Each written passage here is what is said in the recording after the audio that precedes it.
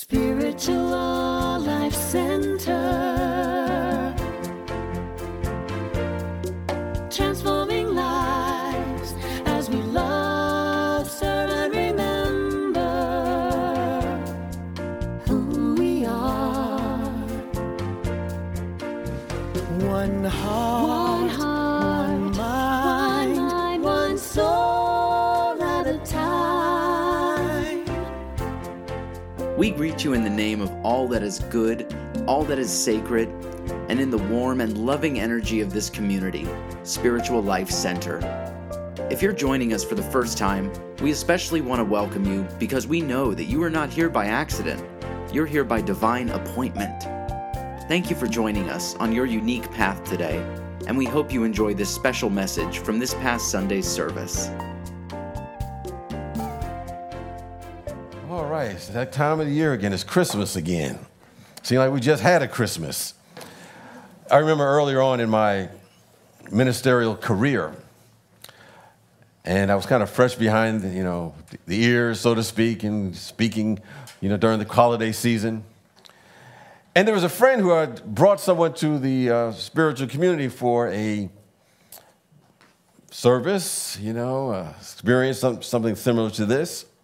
And that particular person had not been involved in any kind of spiritual community for a long time. And so a friend convinced her to come check this out this day. And she came, and I found out later that she had a negative reaction to a word that I had used. And she was kind of turned off by it, so to speak. And so as a result, which I understood because I used to have the same sort of allergy to the word. And that word was the Christ. So she heard that word and bolted out of there. I took notice. But her friend convinced her to come back and give it another shot. And of course she did. And she realized after being there for a while that when we utilize that word, at least in our tradition, the Christ was not about a person. It's not his last name, as I like to say. It wasn't like, we're going to get up on Christmas and we're going to go have dinner with the Christ family. But when we talk about the Christ, we're talking about that Spirit of God within each and every one of us. It is the divine. And he lived out that presence that we call the Christ so completely that we called Jesus the Christ. It's a title that's bestowed upon all of us if we decide to accept it. I was been watching a series that my son had watched years ago. I didn't realize that, I'm about 10 or 11 years behind because that's when the series started. But, better late than never. So we were watching this series called The Game of Thrones. And I have to tell you, I'm glad I didn't live in medieval times. It was very interesting times back then. But they used to have this phrase they would give to individuals who maybe were higher up in the hierarchy. And they would say things like, the Lord. And they would say, oh, my Lord, or my lady. That was the title that they had given those individuals. But this Christ presence is something that's in all of us. And so when we look at the birth of Jesus, we're not merely dealing with a man that revealed the presence of God sometime way long ago. We're dealing with a divine spiritual blueprint, the identity that's within each and every one of us. And sometimes we have to get a call to be reminded that what this identity is. But we talk about the idea that this individual was magnificent, but specifically he was an example for all of us, which is the reason that we call him the great example and not the great exception. Now, no question, this individual was exceptional.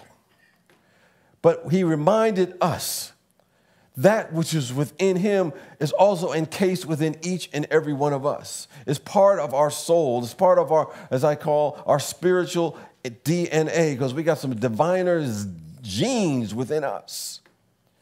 I remember a time I was having a conversation with someone who was, I would say, an agnostic, didn't have any kind of religious belief or spiritual beliefs at all. Just thought this was a random universe that we lived in and so forth. So we were going back and forth about different ideas about who this great model was for us to follow as one of the many avatars that we can. And he said, well, it was not really anything special about him. And he was just something different from all of us. And so we were going back and forth, having a very polite debate, unlike the debates that we often have today. And I finally pulled out the big guns. I said, he said that all the things that I have done, you can do as well. And he said to me, well, I wish he had not said that. We have a tendency to think that this eternal presence is something that happened 2,000 years ago. And perhaps one day it will come again. But we often forget that presence is not something that happened long ago, as I mentioned, that's going to come back one day because it's never went anywhere. It's always been here. That's why the master teacher said something to the effect, before Abraham was, I am. When he talked about the I am, what he's really talking about, the ancient universal name of God, the Spirit of God in all of us. And so the greatest way to celebrate Christmas or to celebrate the mass celebration of the Christ is to acknowledge that presence is within us. And so the message of Advent, which we're going through these 4 weeks before Christmas, is to help us remember that. Because this message is a message of service. It's a message of compassion. It's a message of beauty and generosity.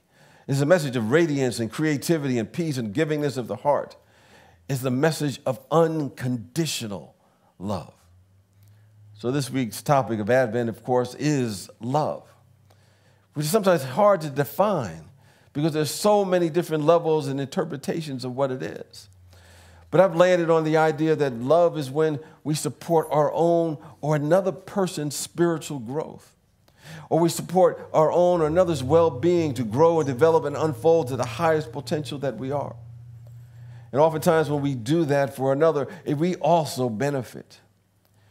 There was, during a Christmas season, there was a mother and a daughter were standing in line at a store. And she was about 9 years old, and she asked her mother for some money to buy some candy. And the mother said, well, no. And she said no. And she came back and asked again. And she said no. She asked again, and she said no. And she asked again. So finally she gave up. And she bought the candy for her. And then, surprisingly, the girl stopped.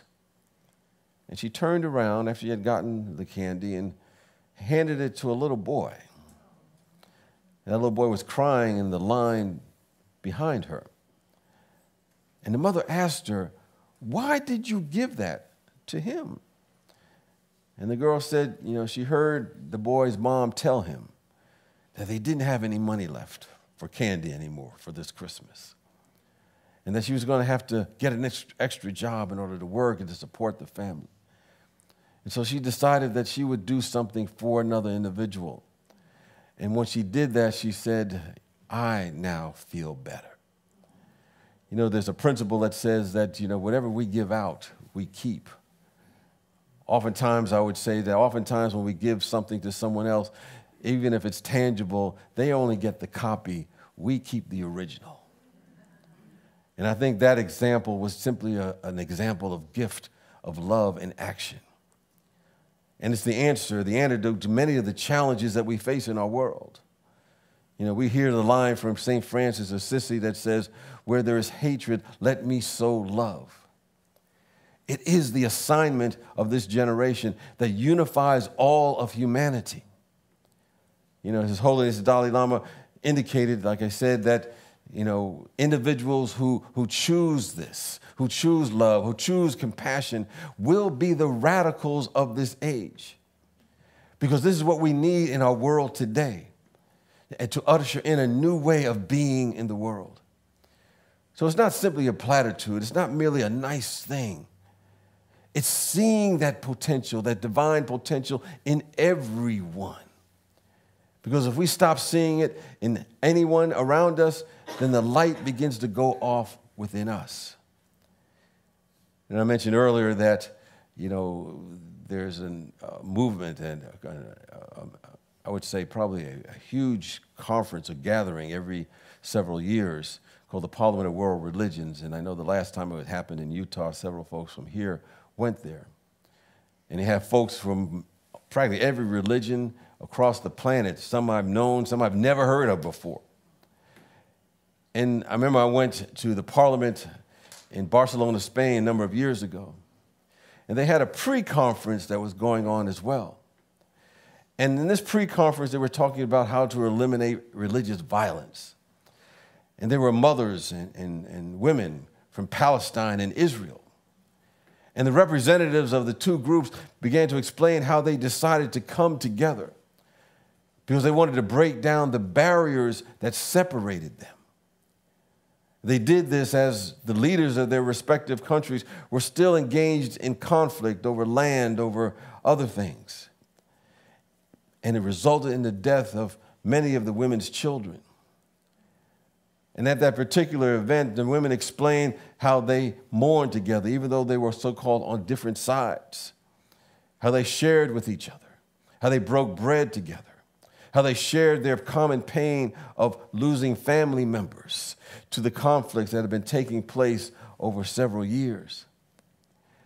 But they had a common vision, a common goal to never lose a loved one again and to find ways to peacefully build bridges between their two countries.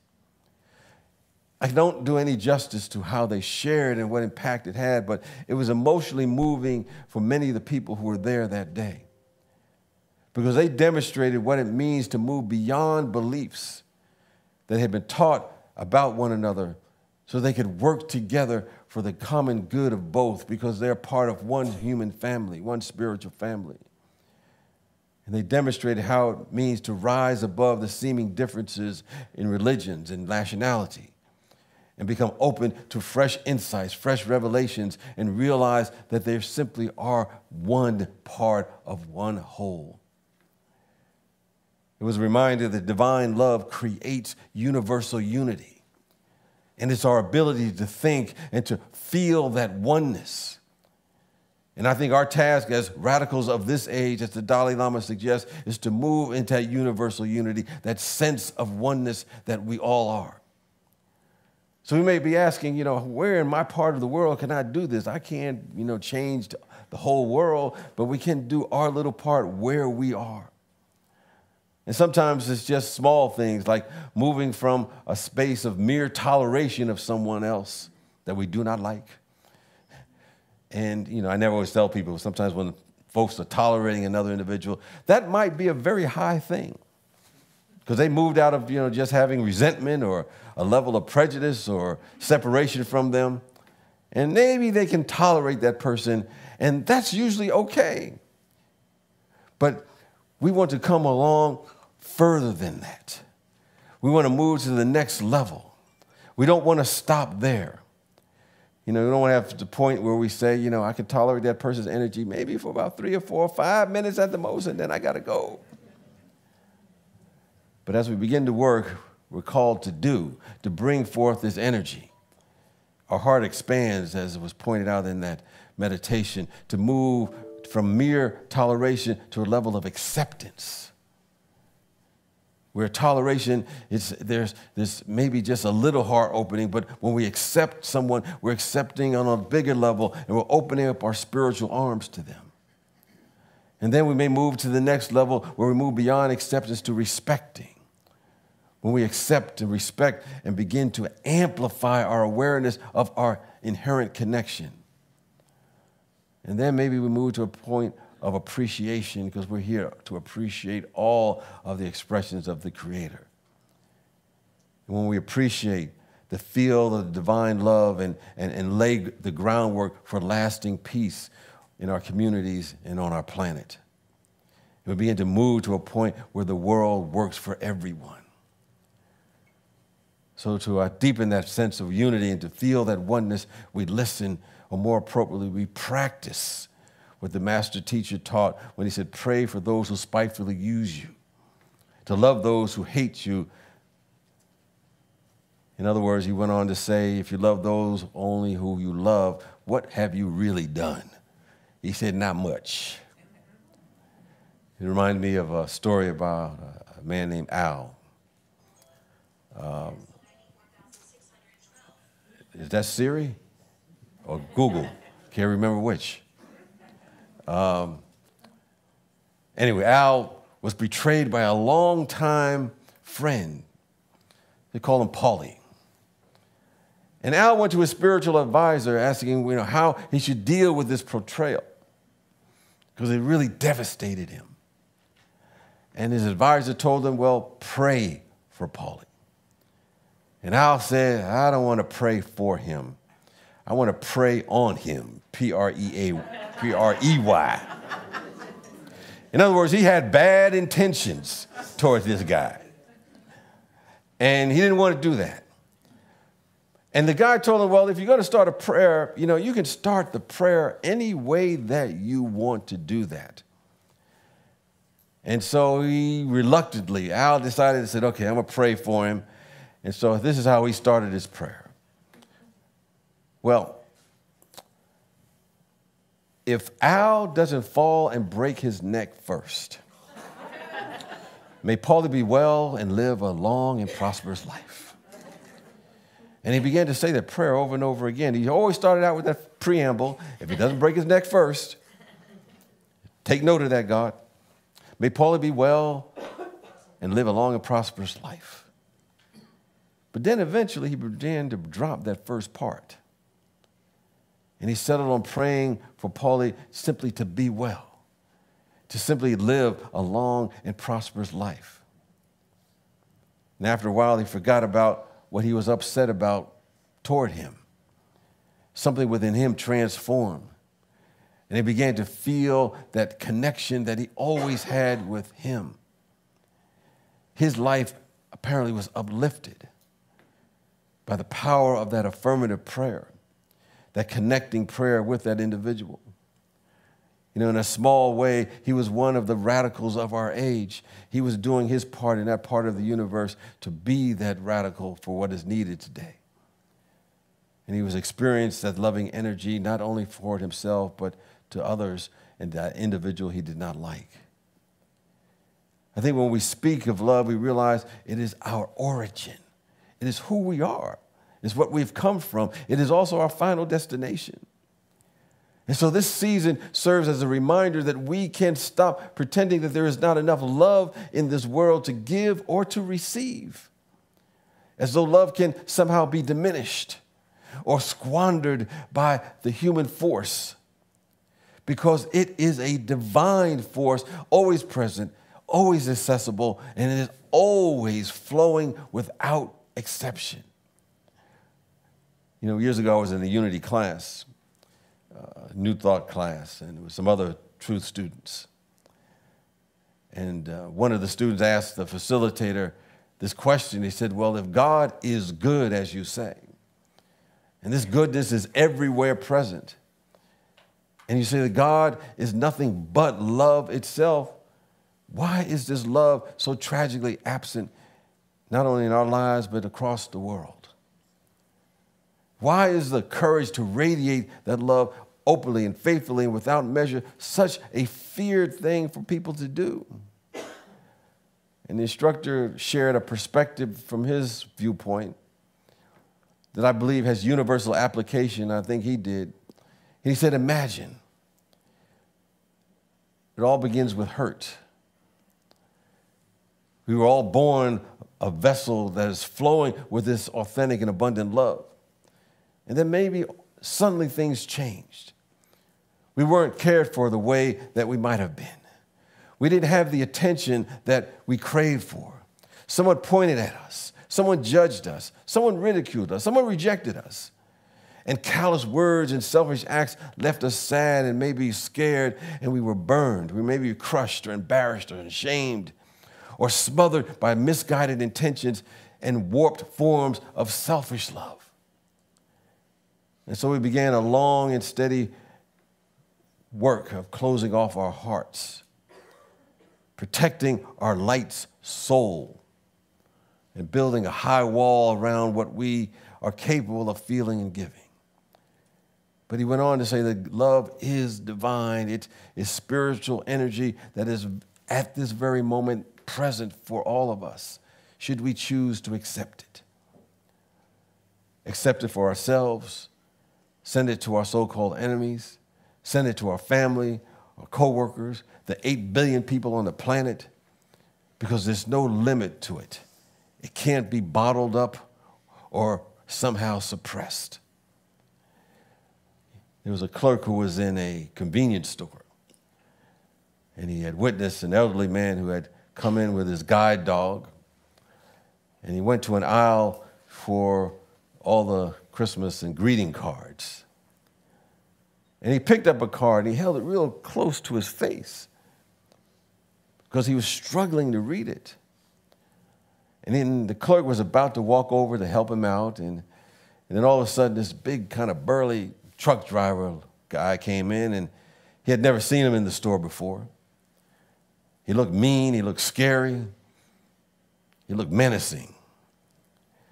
And he would learn later that that person had a history of abuse and had experienced that with his father and other family members. And he had a very painful history. And it led him to close off any sense of connection or love with other people. But he came to that elderly man at that moment, and he asked him if he needed assistance in reading. And then he went on to read every single greeting card out loud until the man smiled and said, when he read one, he said, "That's the one.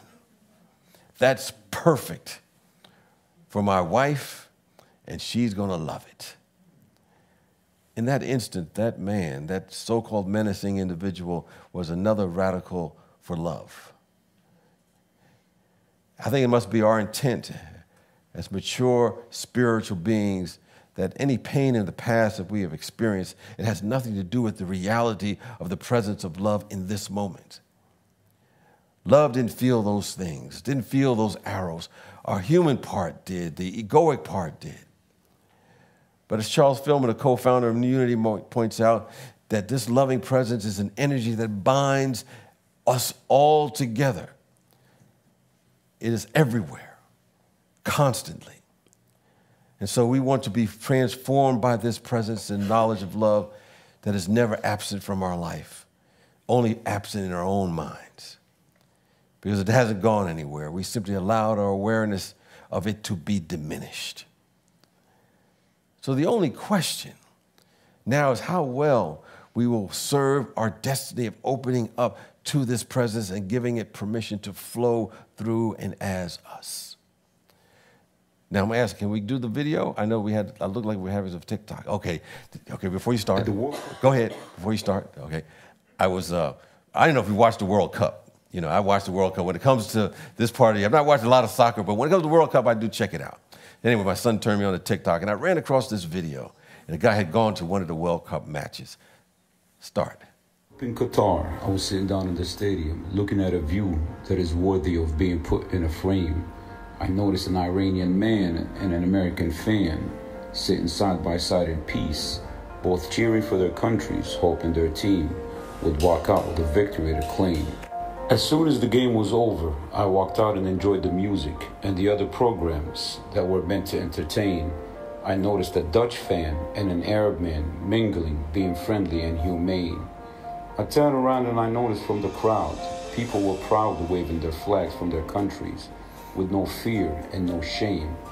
I took a walk and I walked under the canopy made from flags from all around the world. And I thought to myself, without the politics and the other BS, love can combine us and join us in peace and harmony. Because at the end of the day, we all belong to one race, the human race. And once we would realize that we're all the same. Love, Pally Boy.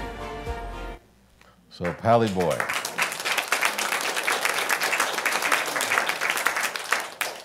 Pally Boy, as he calls himself, reflects the true meaning of Christmas. Anyway, as I close out for today, it's just as an aside, as we recognize that Advent serves as a reminder of what Christmas is really about. And it's interesting to note that there has always been a distinction between the teachings of Jesus and the religion about him. We're about the teachings. In the beginning, when he came around, it was about the Christ presence. That's what he taught.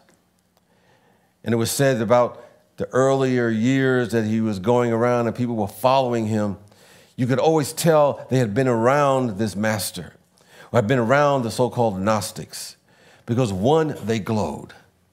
Two, there was a sense of joy.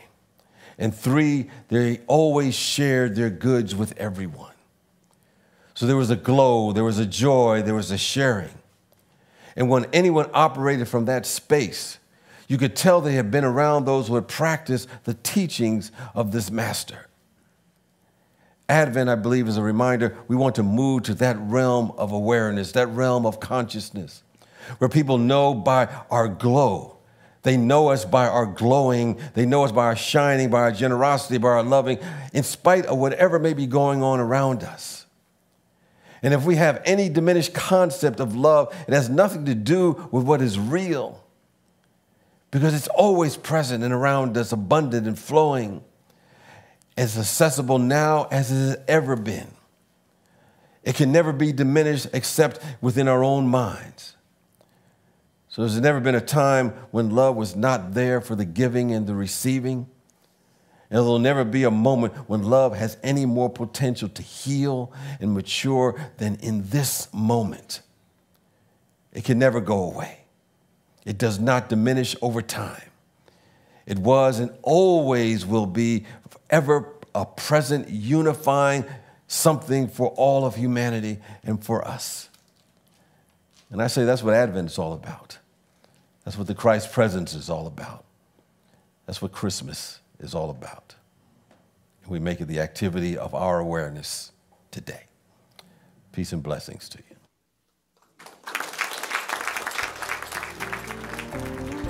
We are grateful for the opportunity to share with you today and hope you've taken something from this Sunday's message. If you'd like to hear more from Spiritual Life Center, be sure to click subscribe on the podcast platform you're listening from. You can find out more about our community on our website at www.slcworld.org. We look forward to being a part of your continued spiritual journey. Wherever you are, God is, and all is well. Spiritual Life Center.